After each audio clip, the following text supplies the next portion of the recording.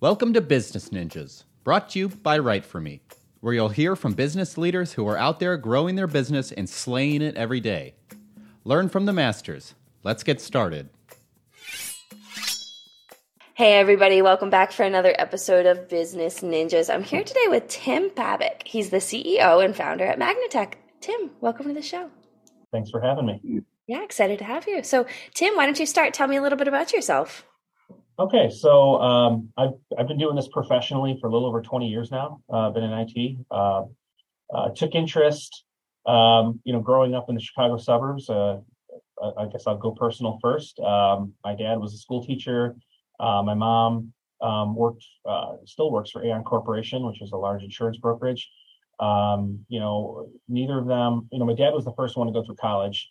My mom didn't go to college, so she started working there right after she graduated high school. She's been there ever since.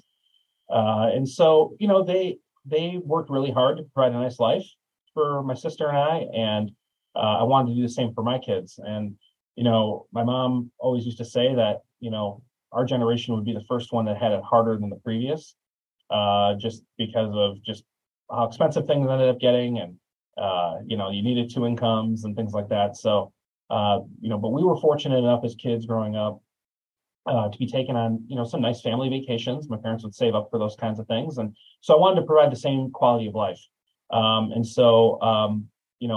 was definitely a motivator for me to, be able to, and I'm very competitive. So to be able to get ahead and do all those things, I knew I had to work really hard. So my parents really taught that work ethic, and they were somewhat entrepreneurial as well. Even though they had their jobs, they, put together the baseball program where I grew up and really worked really hard all summer. My mom was the big fundraiser. She'd go around looking for donations, and she would sell candy and do all the other stuff. And my dad was the face guy, the president, the politician, but he worked on the fields all the time. He was always busting his butt, and we lived right across the street from the fields. And so I saw how hard they worked, and I think it just became contagious for me. I just, as much as they would preach hard work, they wanted me mostly to apply myself. I wasn't the straight A student like my sister was. I was a little more of a free spirit, but when I applied myself, I did really well. And it usually gravitated more towards interests. So if it was something I was really into, I went really, really hard at it, 150%, just like starting my own company. Once I knew that I was going to do that, I went really, really hard at that. Things that were less interesting, not so much. I really didn't show much interest. I probably had that same behavior here at work. I bet you my colleagues would tell me tell you the exact same thing. If I'm big on it, I go hard at it. Mm-hmm. If it's something that I don't really care much about, you could tell I won't. I'm too nice to sometimes reject it directly. But what I will do is sort of not show interest, and then they know at that point, okay, we're not going to really follow up. We're just going to move this direction. So. I grew up, had a nice childhood, but I grew up, as a teenager, working all kinds of jobs, went to DePaul University for computer science. Now, I was graduating high school, and I graduated high school in 1998. So that's like how old I am. But I got into college right around the Y2K timeframe, and all the rage was, programming and, getting ready for the Y2K switch and COBOL and all this other stuff. I took a lot of those classes, but they became quickly obsolete. Back then, the curriculum at the university level, depending on where you went, didn't always have all of the labs and the hands-on. I think the college curriculum for computer science is much better today than it was when I was going to school, where it was a lot more classroom and theory and stuff that I'm absolutely not interested in. But I did take interest into gaming and, playing like first-person shooter games and stuff like that. Some of the old-timers, guys in their 40s and 50s, will probably remember Quake and some of those old games. And that's what I used to play.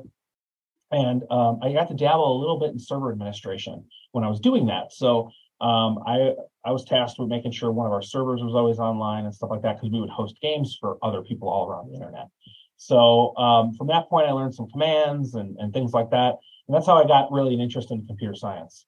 But I didn't really like the program. That was one thing that I just really wasn't excited about. But I did like the thrill of keeping networks online, being challenged with those types of responsibilities. And that's the direction and the path I took in school. So once I got out of school, then I started working for Aon Corporation. My mom helped me get a job there, and I was working on their help desk, resetting passwords, doing some basic things. was often dismayed if I got passed up for a promotion because I thought I interviewed well and I thought I showed up well, and I wore my heart on my sleeve, so nobody ever really had to question where my loyalties were or what I was, you knew if I was interested or not. And when I was interested, I was going to give you everything I had, and but you don't always win. You don't always get the deal, and it's the same thing with clients. We go in hard on it and don't always win. It's just the way it goes. But once I started kind of getting passed over for positions, I would move on and I would end up at another job where, I would learn a lot more. I had a very big appetite for learning knowledge and getting information because I wanted to be competent. I wanted to enter into a conversation with some credibility, and I wanted to be able to tell people I was a lot better than I was, but I had really no experience. And so finally, I found a company that was willing to give me some experience and put me out there and give me a chance. And kind of grew my way to a point where I really couldn't get any further. And so I knew, it was either work for a large company where there was a lot of structure and a huge ladder and an opportunity to just keep moving up, or do I do what I want to do? Because I struggled with this thing called authority. Like if it didn't make sense to me, I didn't want to do it. And I was very highly, very opinionated. I had an idea of how I thought things should be done. And when I made up my mind, I was very aggressive about it, and it didn't always jive with everybody else. So, it came to the point where it's like, hey, either, and I think, I spent the next 8 years, I would say, from when I graduated working for all these other people. And then a lot of things changed for me. We got married. I got married to my wife. I had my first child. She's now 13. And I remember looking at her in the cradle, thinking as a newborn, as a 2-month-old, like, are you going to be proud of me? What kind of legacy am I going to build for you? And I felt like I was in a little bit of a rut. I was on a treadmill, if you will, financially. Like I felt like I had hit the high point of what this job could pay me. And I knew that if I had to get better, something had to happen. Either I had to go back to school and develop more skills, or it's now or never. And I'm going to start my own company and build a managed services provider, which is basically a subscription where businesses will pay my company a monthly fee for us to do everything from a technology standpoint on there, for their business. We just don't do any coding or programming. That would be a separate competency that our company doesn't have. But we are strictly networking, managed services, and cybersecurity defense. That's what we do. And so, a lot of companies were doing break fix type model where you would kind of wait by the, phone, and, a company would call in and they would, say, hey, I need some tech support on X, Y, and Z. And then we would develop a relationship where it was more break fix. There might be some routine maintenance stuff here and there just to kind of keep cash flow moving. But for the most part, it was break fix. So I developed Magnitech as a managed service provider from the very beginning. And I think that gave us a competitive edge over companies that had been around 10, 15 years longer than us.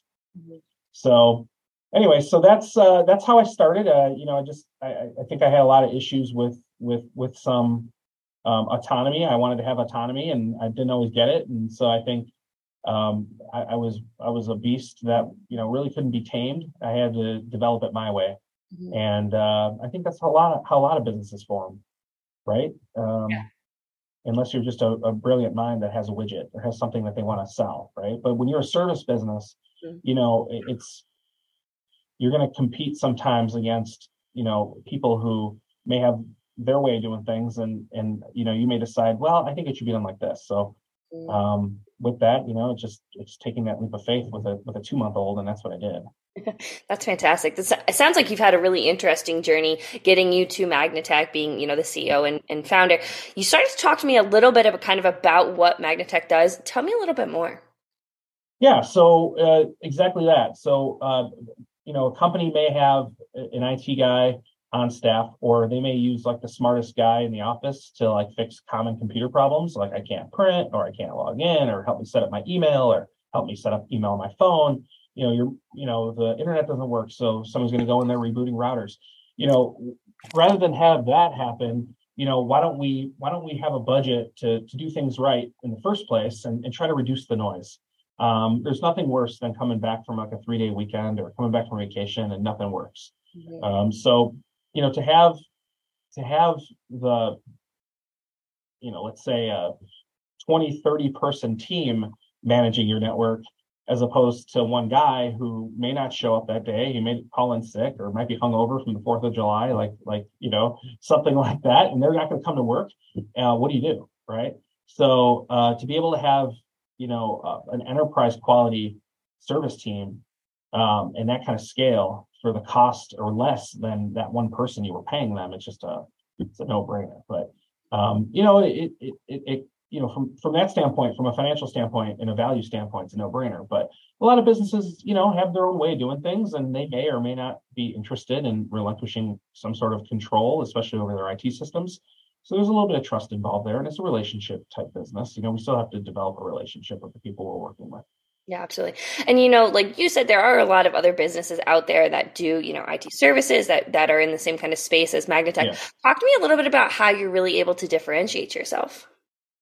Well, I've said this many times in the past, the tools that we have access to that we acquire from our channel partners to, bundle that into a service, like whether it's backup or it's spam filtering, or it's just our common monitoring tool that allows us to see when networks are up and down and, spitting out errors or running clean.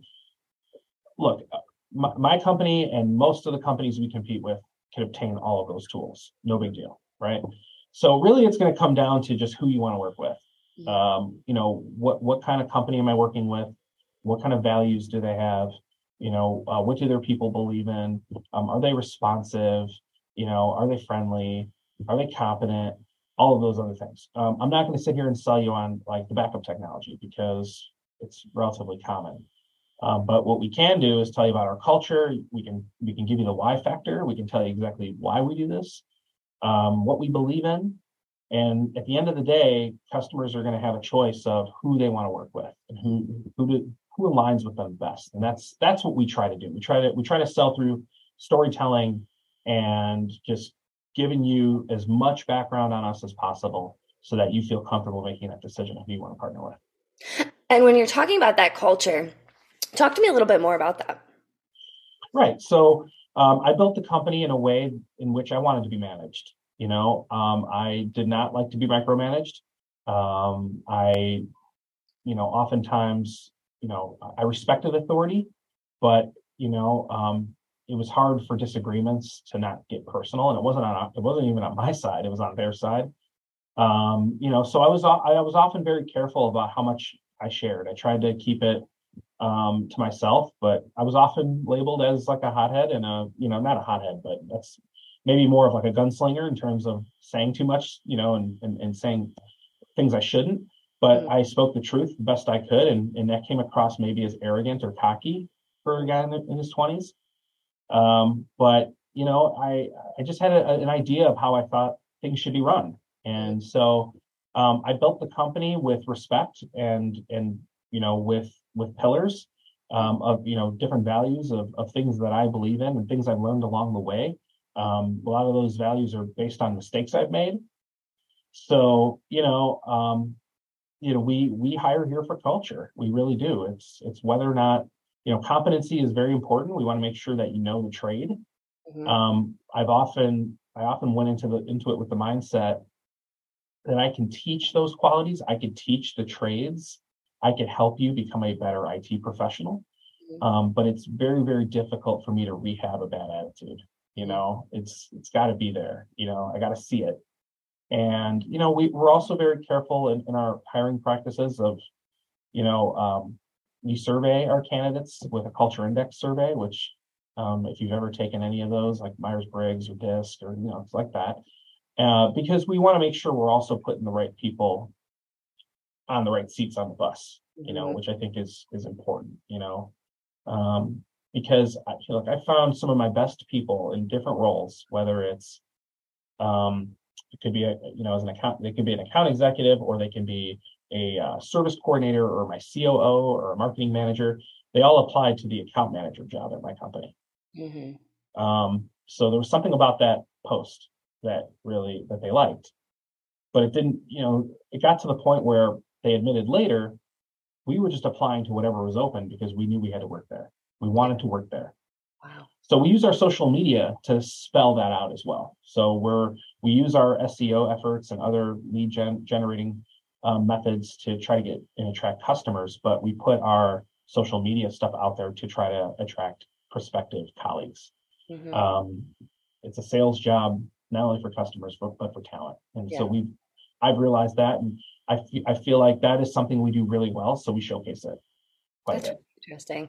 That's so fascinating that, so many of your leadership positions came from, like you said, an account executive. It just goes to show kind of the power that social media has, the power of your presence online. Yeah, that's right. And, to directly even answer your question, I built the company in a way that was conducive to how I wanted to work. Mm-hmm. I think, but over time, you have to go from a startup to more of a structured environment. So, it got to the point where I realized, hey, I want to just be a guy sitting here who owns the company and then just have like a whole bunch of technicians. Mm-hmm. And then I'm doing all the billing and I'm doing all the HR and I'm handling all the escalations, and it just became too much, right? You start a business for certain things that you see on the outside. Mm-hmm. Things that I didn't quite understand when I started the company was, the stress involved in making payroll, having one of your largest customers possibly, upset with you, mm-hmm. Having maybe a few of your best talented colleagues upset with you. There's a lot of other factors that play in to having a business that I really never considered in the beginning. Mm-hmm. I wanted to make money. I wanted to have freedom. Okay. Those are great benefits. But there's a lot of, everything's balanced. I really believe based on your job role, there's a huge balance. Yes, I'm paid the highest in the company. I was here first. That's the way it goes. But yes, I have certain freedoms. Like if I decide I want to go golfing during the day, I can do that. Right. But I'm also responsible if the place burns down. I have to make sure that doesn't happen. Mm-hmm. And so the only way that I knew, that I could accomplish some of those goals was to scale. Mm-hmm. And so, it was developing and deciding at one point, hey, look, I have enough money to hire people, but guess what? And we need more IT help, but I can't do that right now. Like I have to hire somebody to do the books because the billing got really complicated and became very transactional. And we started selling a lot of computers and firewalls and switches and all this product and hardware started kind of going out. And so we were invoicing on a daily basis. So we got to the point where I had to hire somebody in that position. Well, that was a trust issue for me, right? Because someone had the ability to see just about everything that was going on from a financial standpoint. And so with that, I had to be careful that I can bring somebody in I can trust. So over time, we started to grow and we started to add people in key roles like HR, like finance, marketing, sales, operations. And, those people come with a hefty price tag.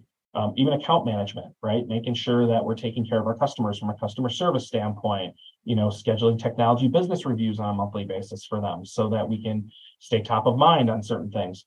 The tech team probably didn't quite understand at the time, like, wow, he's got all this money to spend, but we're not getting our the kind of raises we want. We're not getting extra help and stuff like that. And they had to understand things that I didn't understand when I was just an employee was, hey, the organization has to provide support as well to you. I'm not available enough to support you because I'm one guy and there's a whole bunch of you. So like, I need to start putting people in place that can, build, I need to build this as an ecosystem, can't just be too heavy on one thing, Yeah. So, those were things that I just didn't really think about at the time before I started the company was all of these extra headaches and stuff like that. But I think that's part of growing and scaling too, is going, from a startup, like you said, this was a new venture for you. Like you built this company the way that you would want to work in a company, and, Yeah. growing and scaling, I imagine too, like there were some tough times in that growth, learning along the way and, figuring it out. But, you've obviously been successful. Magnitech is, seen extreme growth over the last few years, and it's certainly something to be proud of. Yeah. Yeah. And it's, I, I don't have an explanation for it other than you just got to keep trying to market. You have to keep trying to put your name out there. You have to try to build the brand. That's something that that's something that I focus on very heavily now. I'm not, when I first started the company, I put together all of the tools and developed, I purchased all the tools, put them all together, had everything working, as much automated as possible because I knew as a one-man shop, I didn't have the time to sit here and manually do all these things. So I had to set up that automation to give me a little bit of breathing room to try to grow and try to sell and try to add on and things like that. So, I think once I was able to get a little bit of traction, I could start to develop more dollars and put more money into the marketing efforts to try to get more leads and more opportunity. One thing that we did notice was the leads tend to come in bunches, and I'm not really sure what happens. It's almost like the stars all align a certain way, and then everyone needs IT help at the same time. So you'll end up getting like 2 or 3 leads at one time that you're trying to work through, which is exciting, but it puts a strain on everybody. So I knew that we had to really work hard to develop processes, procedures, documentation, all of those things. We couldn't work any faster, so we had to get more efficient. Yeah. And so, that was another reason why we hired certain people in non-technical roles that knew how to do those things. So now I can say, hey, I think we should get better at this, and this. We got to start thinking about this. And now I could see like the COO is, his head's, his wheels are turning because he's starting to think about how to implement it. And so I think, the company has to get to a certain point where it's like, okay, I can only take this so far as is, because I'm only one guy and I can only go so much at this. And like, I have to start now thinking about who I could help, who I could bring in to help me implement.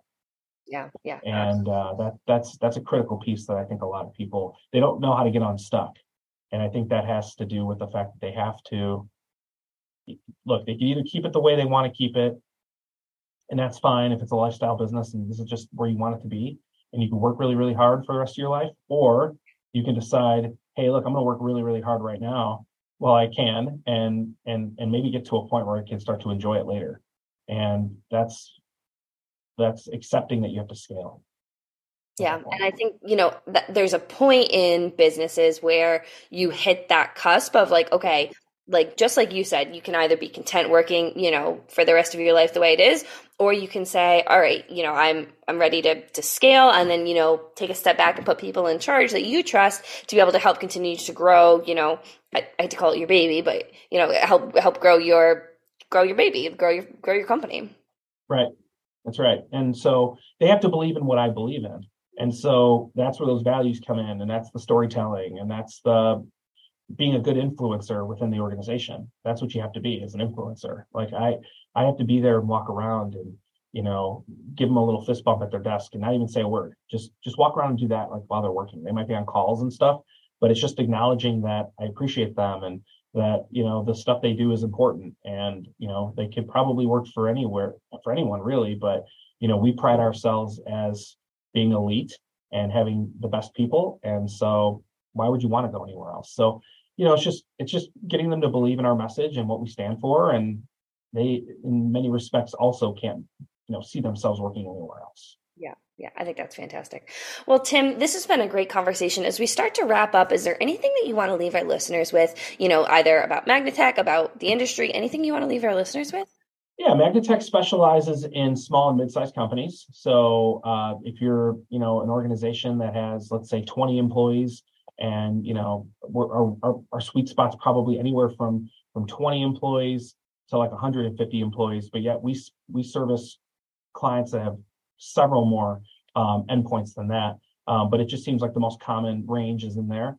If you're looking for someone who knows how to support your organization and keep you safe and not get hacked and provide reliable support, then that's what we do for you. So I would encourage you to reach out and let us take a look at your network. I think that's fantastic. A great little bit to leave our listeners with. Well, Tim, this has been a great conversation. I really appreciate your insights into scaling businesses, the little key, tips that you gave just to help boost morale, encourage a positive company culture. I think this was a great conversation. I really appreciate you being on Business Ninjas today. All right, Kelsey, thank you. Hey, are you a business ninja? Want to be interviewed like this? Give us a shout.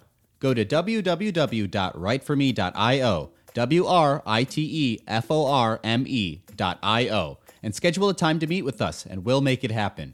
Keep slaying it, y'all.